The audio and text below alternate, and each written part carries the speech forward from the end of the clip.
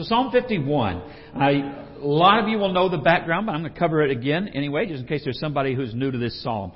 Psalm 51 is a psalm of David written at a time of repentance, and he needed to repent. It was the lowest point, I would say, in his life. And if you've read the life of David, you know that there's some pretty serious low points. There are times where it was caused by the sin of other people. You have the period in his life where Saul, who had been his best friend's father and somebody he looked up to, Saul had pretty much what seems like a spiritual, nervous, and just altogether, all around breakdown. He seems to have struggled with things that people like to talk about nowadays, like narcissism and egotism and pride and arrogance. And that all bred insecurity. And because of his insecurity, Saul sinned against God, consulted a medium, and all of this. His kingdom was taken away, and God said, David's going to be the king. And that created a low point in his life. Saul chases David around wanting to kill him, gets very close. David had a lot of run-ins with Philistines. You, of course, remember the most famous we talk about is Goliath. That was not his most challenging day. That day went relatively well. There were times where the Philistines chased him around and tried to kill him as well. There were others who tried to kill him. There were relatives who tried to kill him. He really had a hard life. At one point it got so bad that he sat on the side of the road, purposefully drooling. I don't know what I was about. Drooving? I don't know if that's a word. If it is, I'm sorry. I don't know what it means. But drooling all over his beard, because that was a sign of being crazy. And so he did that on purpose so that they would ignore him. So he basically looks like this out of his mind, down and out guy on the side of the road, so that they would leave him alone and not suspect that he was King David. It got that bad in his life. But nothing was as bad as the day that the prophet Nathan comes to David and says, David, God knows what you've done. I know what you've done. And you know what you've done. And he talks to David about the need to go to the Lord and to repent. Well, repent of what? That's a story that a lot of you know. He had an affair with a woman who was not his wife. Of course, David was already married, so he committed adultery with Bathsheba. It would now be, we would consider this part of the Me Too thing. Because Bathsheba, we have no idea what her attitude was in this, whether she went willingly or unwillingly, but she went at the behest of a king's request, which she did not have the right to turn down. Okay? It's not a sweet love affair. It was adultery. It's not just a weak moment. It was the use of his power and prestige and place to intimidate a woman to come up to his home so that he could have sex with her, and that's what he did. Then, to cover it up, he murders her husband and doesn't even have the courage to be a completely courageous sinner and go in and do it himself. He has his military do it by secretly pushing him to the most dangerous part of the front lines. Uriah, her husband, was a man who had pledged his life and loyalty to David and the kingdom, and to David especially, as one of his mighty men. This was not just any soldier that he betrayed and murdered and had an affair with his wife. He was one of his closest guards. And he has him pushed to the front of the line and killed. It was murder. Another soldier from the other side killed him, but it was murder at his order. You can just imagine being David, a man who it said was a man after God's own heart, meaning he was somebody who wanted to be faithful, who wanted to be loyal to the Lord, to realize not only that you've done what you've done, that moment where all of a sudden you, like Lady Macbeth, are trying to clean your hands and can't. To realize what you've done, and then to realize, and this guy standing in front of me, this man of God, Nathan, knows. We can lie to ourselves and think that, well, I know God knows, but this didn't hurt anybody. David couldn't say that. This didn't hurt anybody, or this doesn't affect everybody else, or this isn't a public problem, so I'm not going to take it public. Whatever. We can lie to ourselves and say, what I did was, between me and God has grace and forgiveness, and it's all fine. It's all fine. And we can lie to ourselves and say that at times when it's not all fine. And I think David had done that. I think he thought that because the husband was gone, it looked like he was killing battle. It looked like he was a hero. You ever wonder if David attended a hero's welcome ceremony when the body came home? How did he get through that day? We don't have that in Scripture. But how did he read the list of soldiers to honor? How did he do that? How did he attend the memorial as we would do and as they would have done to honor this person that he knows died because of him? But somehow he told himself, well, at least it's over. It's over. He's gone. Only a few of my guards here at the palace know it's over. But it wasn't over. So Nathan goes to David and calls him to repentance. And it takes a little while. He has to tell him a story about a guy who has 100 sheep and he steals this one sheep that this one farmer has. Says, this man had everything and he took from the one who had only this. David goes, I'd string him up. And Nathan says, would you now? Because, brother, that's you. And it finally gets in. And when it gets in, he writes this psalm. Okay, so let's read what David felt, what he thought, and what he prayed when it finally hit home. What have I done? Have mercy on me, O God, according to your steadfast love, according to your abundant mercy. Blot out my transgressions. Wash me thoroughly from my iniquity and cleanse me from sin. For I know my transgressions, and my sin is ever before me. Against you only have I sinned and done what is evil in your sight, so that you may be justified in your words and blameless in your judgment. Behold, I was brought forth in iniquity, and in sin did my mother conceive me. Behold, you delight in truth and in the inward being, and you teach me wisdom in the secret heart.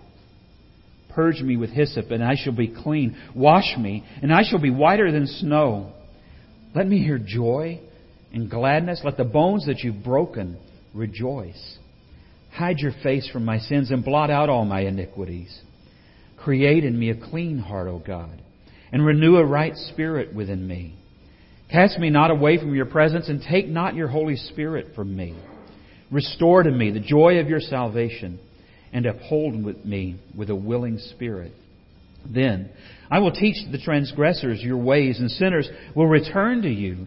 Deliver me from bloodguiltiness, O God of my salvation, and my tongue will sing aloud of your righteousness. O Lord, open my lips, and my mouth will declare your praise. For you will not delight in sacrifice, or I would give it. And you will not be pleased with a burnt offering. The sacrifices of God are a broken and contrite heart. O God, you will not despise. Do good to Zion in your good pleasure. Build up the walls of Jerusalem. And then will you delight in right sacrifices, in burnt offerings, and in whole burnt offerings. And then bulls will be offered on your altar. To say this is something that comes deeply from his heart, it's kind of an understatement, isn't it? You can feel in his words just the intensity all the way, he says, to his broken, crushed bones, what he feels. And we have all been there at some point in our life, and if we haven't, well, hold on, because it's coming.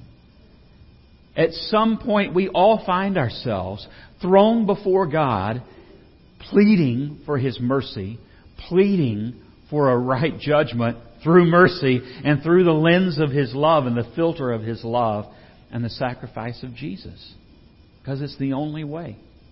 And David realizes this in this moment, that there was no other way to make things right. He can't undo the adultery. He can't undo a murder or the lying and the cover-up. He can't. So what should he do? He has no plea but for the mercy of God. And so that's what he does. And we're going to look at this. There's several sections in this psalm and attitudes he had, and that's what I want to look at. So first is his plea. Have mercy on me, O God, according to your steadfast love. And I've italicized and bolded, but it might be hard to tell. It seems like it's a little dim today. But his first thing, let me back up. We're looking at verbs today. Y'all know how I like to say that Proverbs does tell a story, but it's not today. Pronouns tell a story. Verbs do as well, and they give depth to it. I want to pay real close attention to the verbs he uses and the verb phrases he uses. It's really fascinating. And then you start to see what's going on in his heart. Okay? So first he says to the Lord, a call to action to God, not himself. He starts with God. Because the only one who can make it right is who? God. Have mercy on me, O God. Well, how? According to your steadfast love. God has a lot of qualities. Love is His greatest, but it's not His only. God is also holy. He is righteous. He is pure. He is just. And the justice of God would be paying attention fiercely to the grave of a man who was wronged, to the marriage of a man and a woman that was broken, to the innocent, we suppose, guards who were made guilty by following an order of a corrupted king. God's justice can't just ignore those things. So David doesn't appeal yet to justice. He will, but not yet. His first appeal is, God, I know your love never ends. Your love is never over. And your love doesn't stop. Please, God, look at me right now through your love. Have mercy on me, O God. According to your steadfast love, according to your abundant mercy, blot out my transgressions. The only one who can do it. David is Lady Macbeth at this moment. There is no washing off that stain except by the mercy of God. And we can look back through time and know through the giving of His Son on the cross. Blot out my transgressions. He's the only one that can. He appeals to love and mercy because He knows they're real. What Satan will do is to try and get us in these kinds of moments to only see one part of God. And some of us he gets us to only see this, the love and the mercy, and say, oh, well, it doesn't matter. God just loves me anyway. He just wants me to be happy. He wants you to be holy. He said, be holy as I am holy, not be happy as I am happy. But we focus on one thing. We usually focus on the one thing that will cause us not to need to repent, we think. And that everything's just fine. David appeals first to love because I think he knows this is the only hope I've got. That something in there in the love of God will on those scales. He can't earn an equaled out scale. But that something will, and his appeal is, God, put your love on the scale. He doesn't say ignore it. He doesn't say just pretend it didn't happen. He says, love me, show me mercy, God, and please cleanse what's on this side. Cleanse it. And I think he knows ultimately what the cost of that cleansing is. He says, wash me thoroughly from my iniquity and cleanse me from my sin. That's the only way forward when we find out just how deep our sins can be and how broken we really are, is God cleanses. Verbs are important for this reason. Look at every single one of these. Do you know what all of them are? They're all, as I said, a call to action on God's part and passive on our own. Because there is no way we can do any of this on our own. You don't fix these things on your own. And it doesn't matter what your sin is. It doesn't have to be a murder conspiracy and an adultery and all of those things.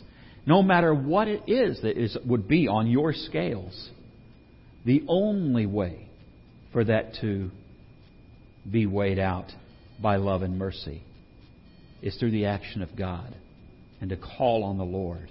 That's why Romans 10 says that all who call on the Lord will be saved. When you don't have it in you. There's nothing you can do to make that better. That was his plea. Now, in all of this, he doesn't pretend that it wasn't a problem. That's kind of what our culture is at right now. We see this every single day, where what we do is we look at the things that we know are unholy, the things we know that aren't right, within ourselves. Not talking about looking at other people, but within ourselves. We look at what isn't right, and we start to try and just justify it. Well, it makes me happy, or, well, I don't even know if that's wrong anymore. And it is. Whatever. I don't even know what the it is you're thinking of, but it is. If it was sin, it's sin. If it was sin then, it's sin now. We have to own that. There's no way forward till you own it. This is where the pronouns come in. Notice he kept saying, my sins, my transgressions.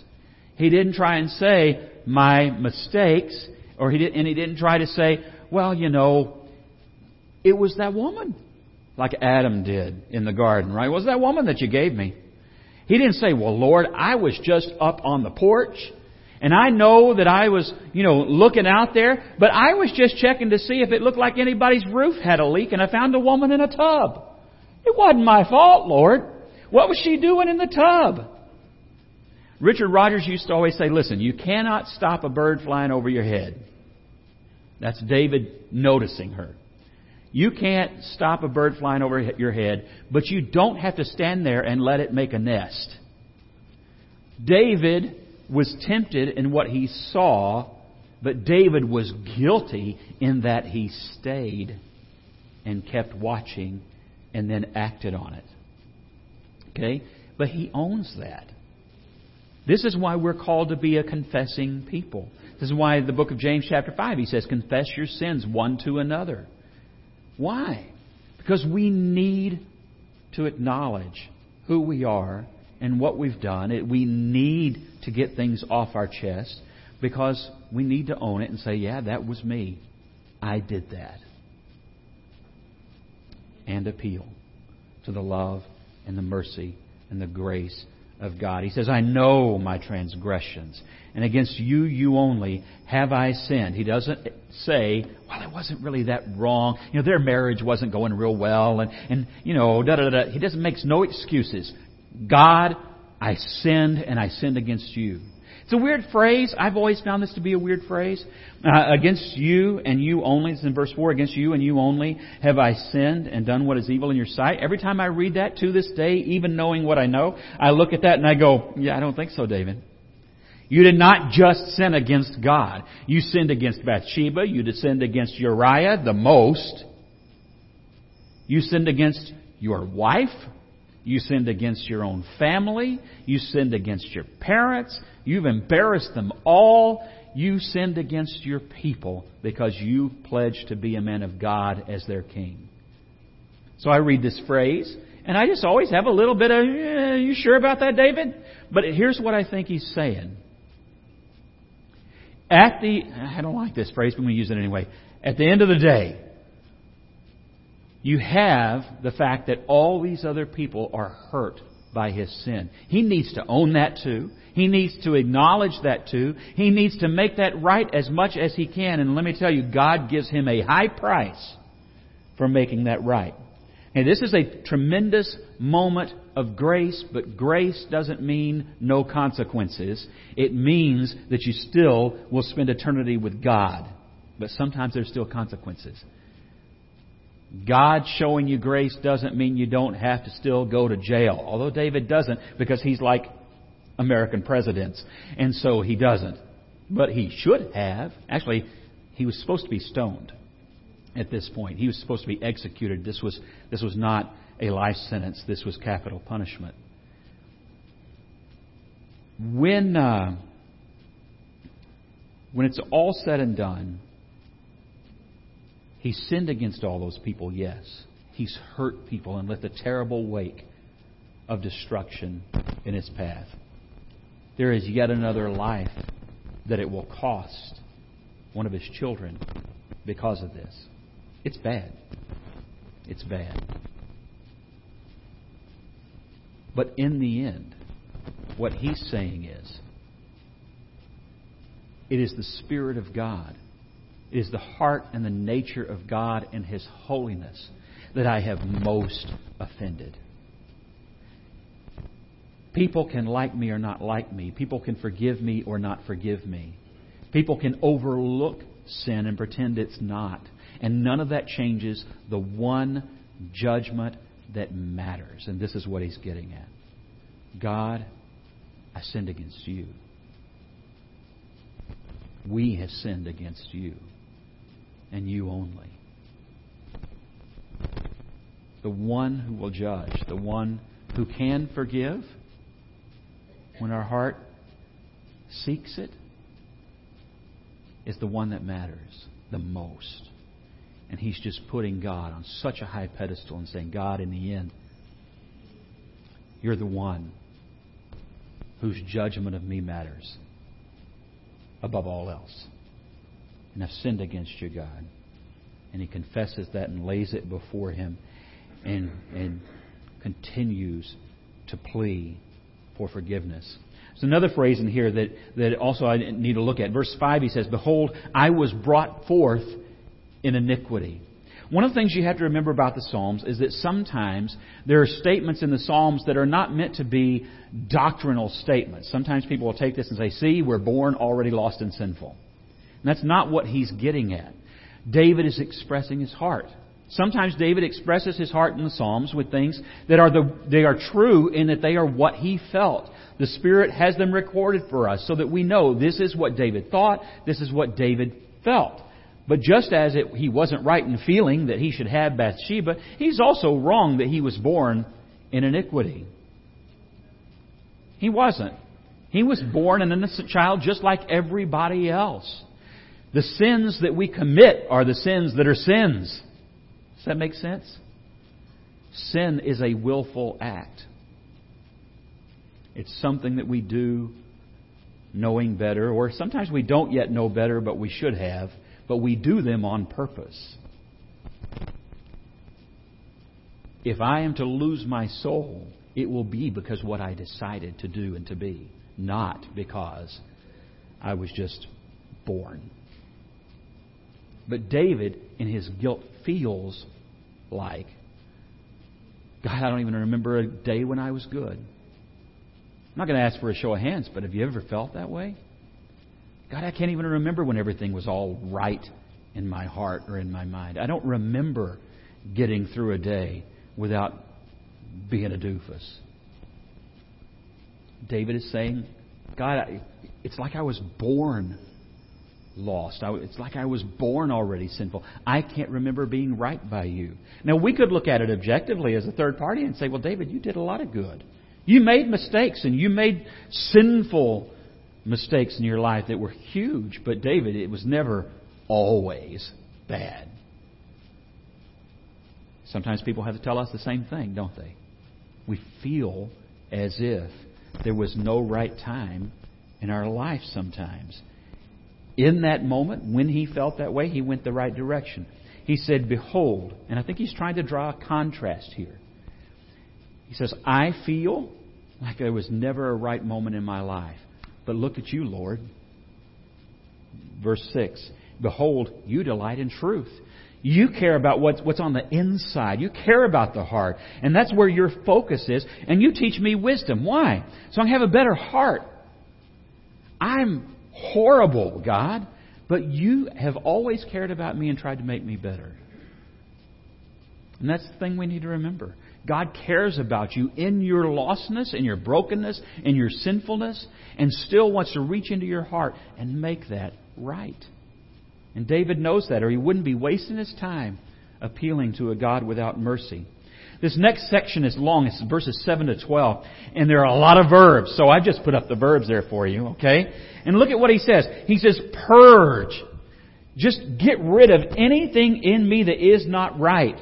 Purge me with hyssop, and I shall be clean. Wash me, and I shall be whiter than snow. Let me hear joy and gladness. Let the bones that you've broken rejoice. Hide your face from my sins and blot out all my iniquities. You see his focus? God, we got to get rid of it. We got to deal with this. This is the second time he said, blot out my iniquities. He's really aware of the deepness of the stain and the only one who can cleanse it. In Acts 3:19, the same phrase is used by Peter when he calls people to repentance. And he says that they should repent and turn back their hearts to God, that their sins will be, depending on your translation, washed away or blotted out. It's the same phrase. I wonder why. Peter identified with David too. And he speaks to the people of Israel and says, there is a way back. It's through Jesus. There's a way back. It's through God's mercy. And He can, when we repent and when we turn our heart back to God, as David is doing this psalm, He can and He will blot out our iniquities too.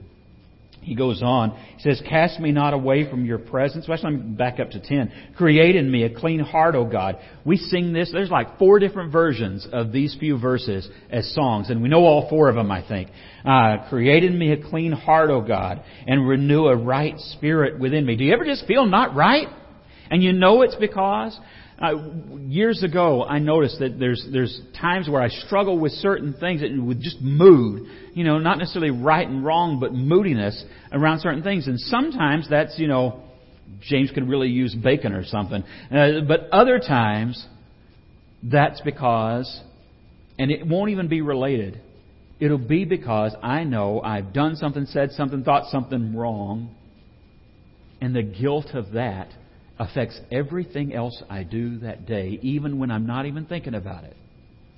Have you been there? Because you don't have a right heart at that moment. You're not in the right spirit, and you're not coming from the right place, and it's just all going wrong, and you're just making it worse and worse and worse. And it's like, what is wrong with me? Need to repent.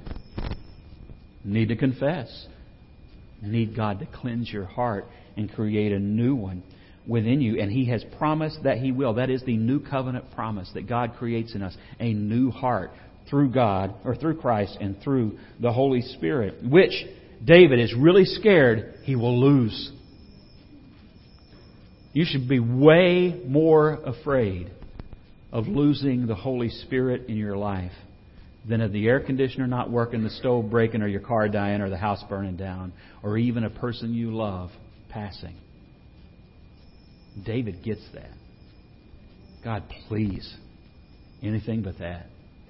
Not your spirit. I remember being a teenager, fairly young Christian, been a Christian probably 4 or 5 years, and youth minister was doing a lesson on this psalm, and he focused a lot on the Holy Spirit in this passage, which was amazing because it was the 80s, and that didn't happen very often in a Church of Christ. But he focused on David's fear of losing the Holy Spirit. And that has always jumped out at me since then in this psalm, that this was one of his greatest fears. Because the Spirit is God's presence and blessing in your life. It is your peace. He is your comfort and your strength. To lose the Spirit would be to lose it all. And he understands that. Restore to me the joy of your salvation and uphold me with a willing spirit. And then he goes on. For you will not delight in sacrifice, or I would give it to you. You won't won't be pleased with a burnt offering. Why? Those things were according to the law. That's what you're supposed to do. So why would he say, well, you're not going to be pleased with that?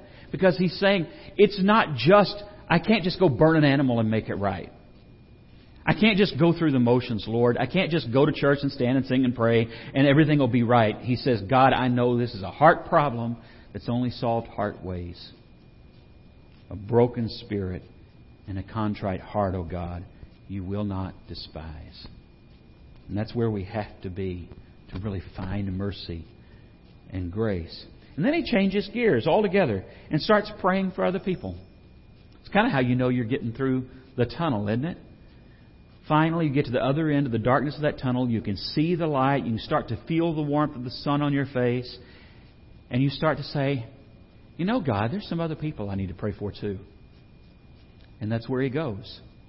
Do good in Zion in your good pleasure. Build up the walls of Jerusalem, and then you will delight in right sacrifices and burnt offerings and whole burnt offerings.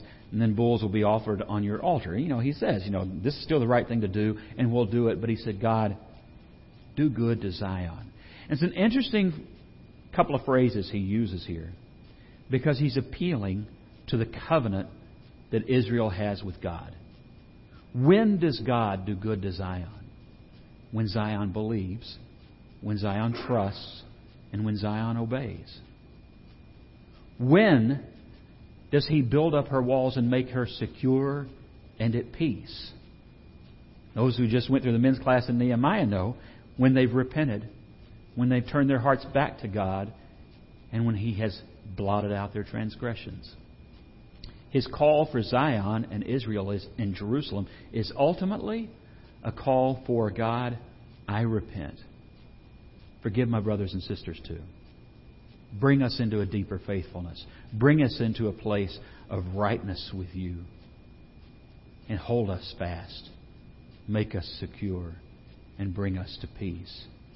Because we're loving You, serving You, and trusting You. And He ends with that prayer for His people. I want to end with this passage in 2 Corinthians chapter 7 and verse 1. It's kind of a blessing right in the middle of the letter. Let's see here. I keep overturning. I overturn to the left. I overturn to the right.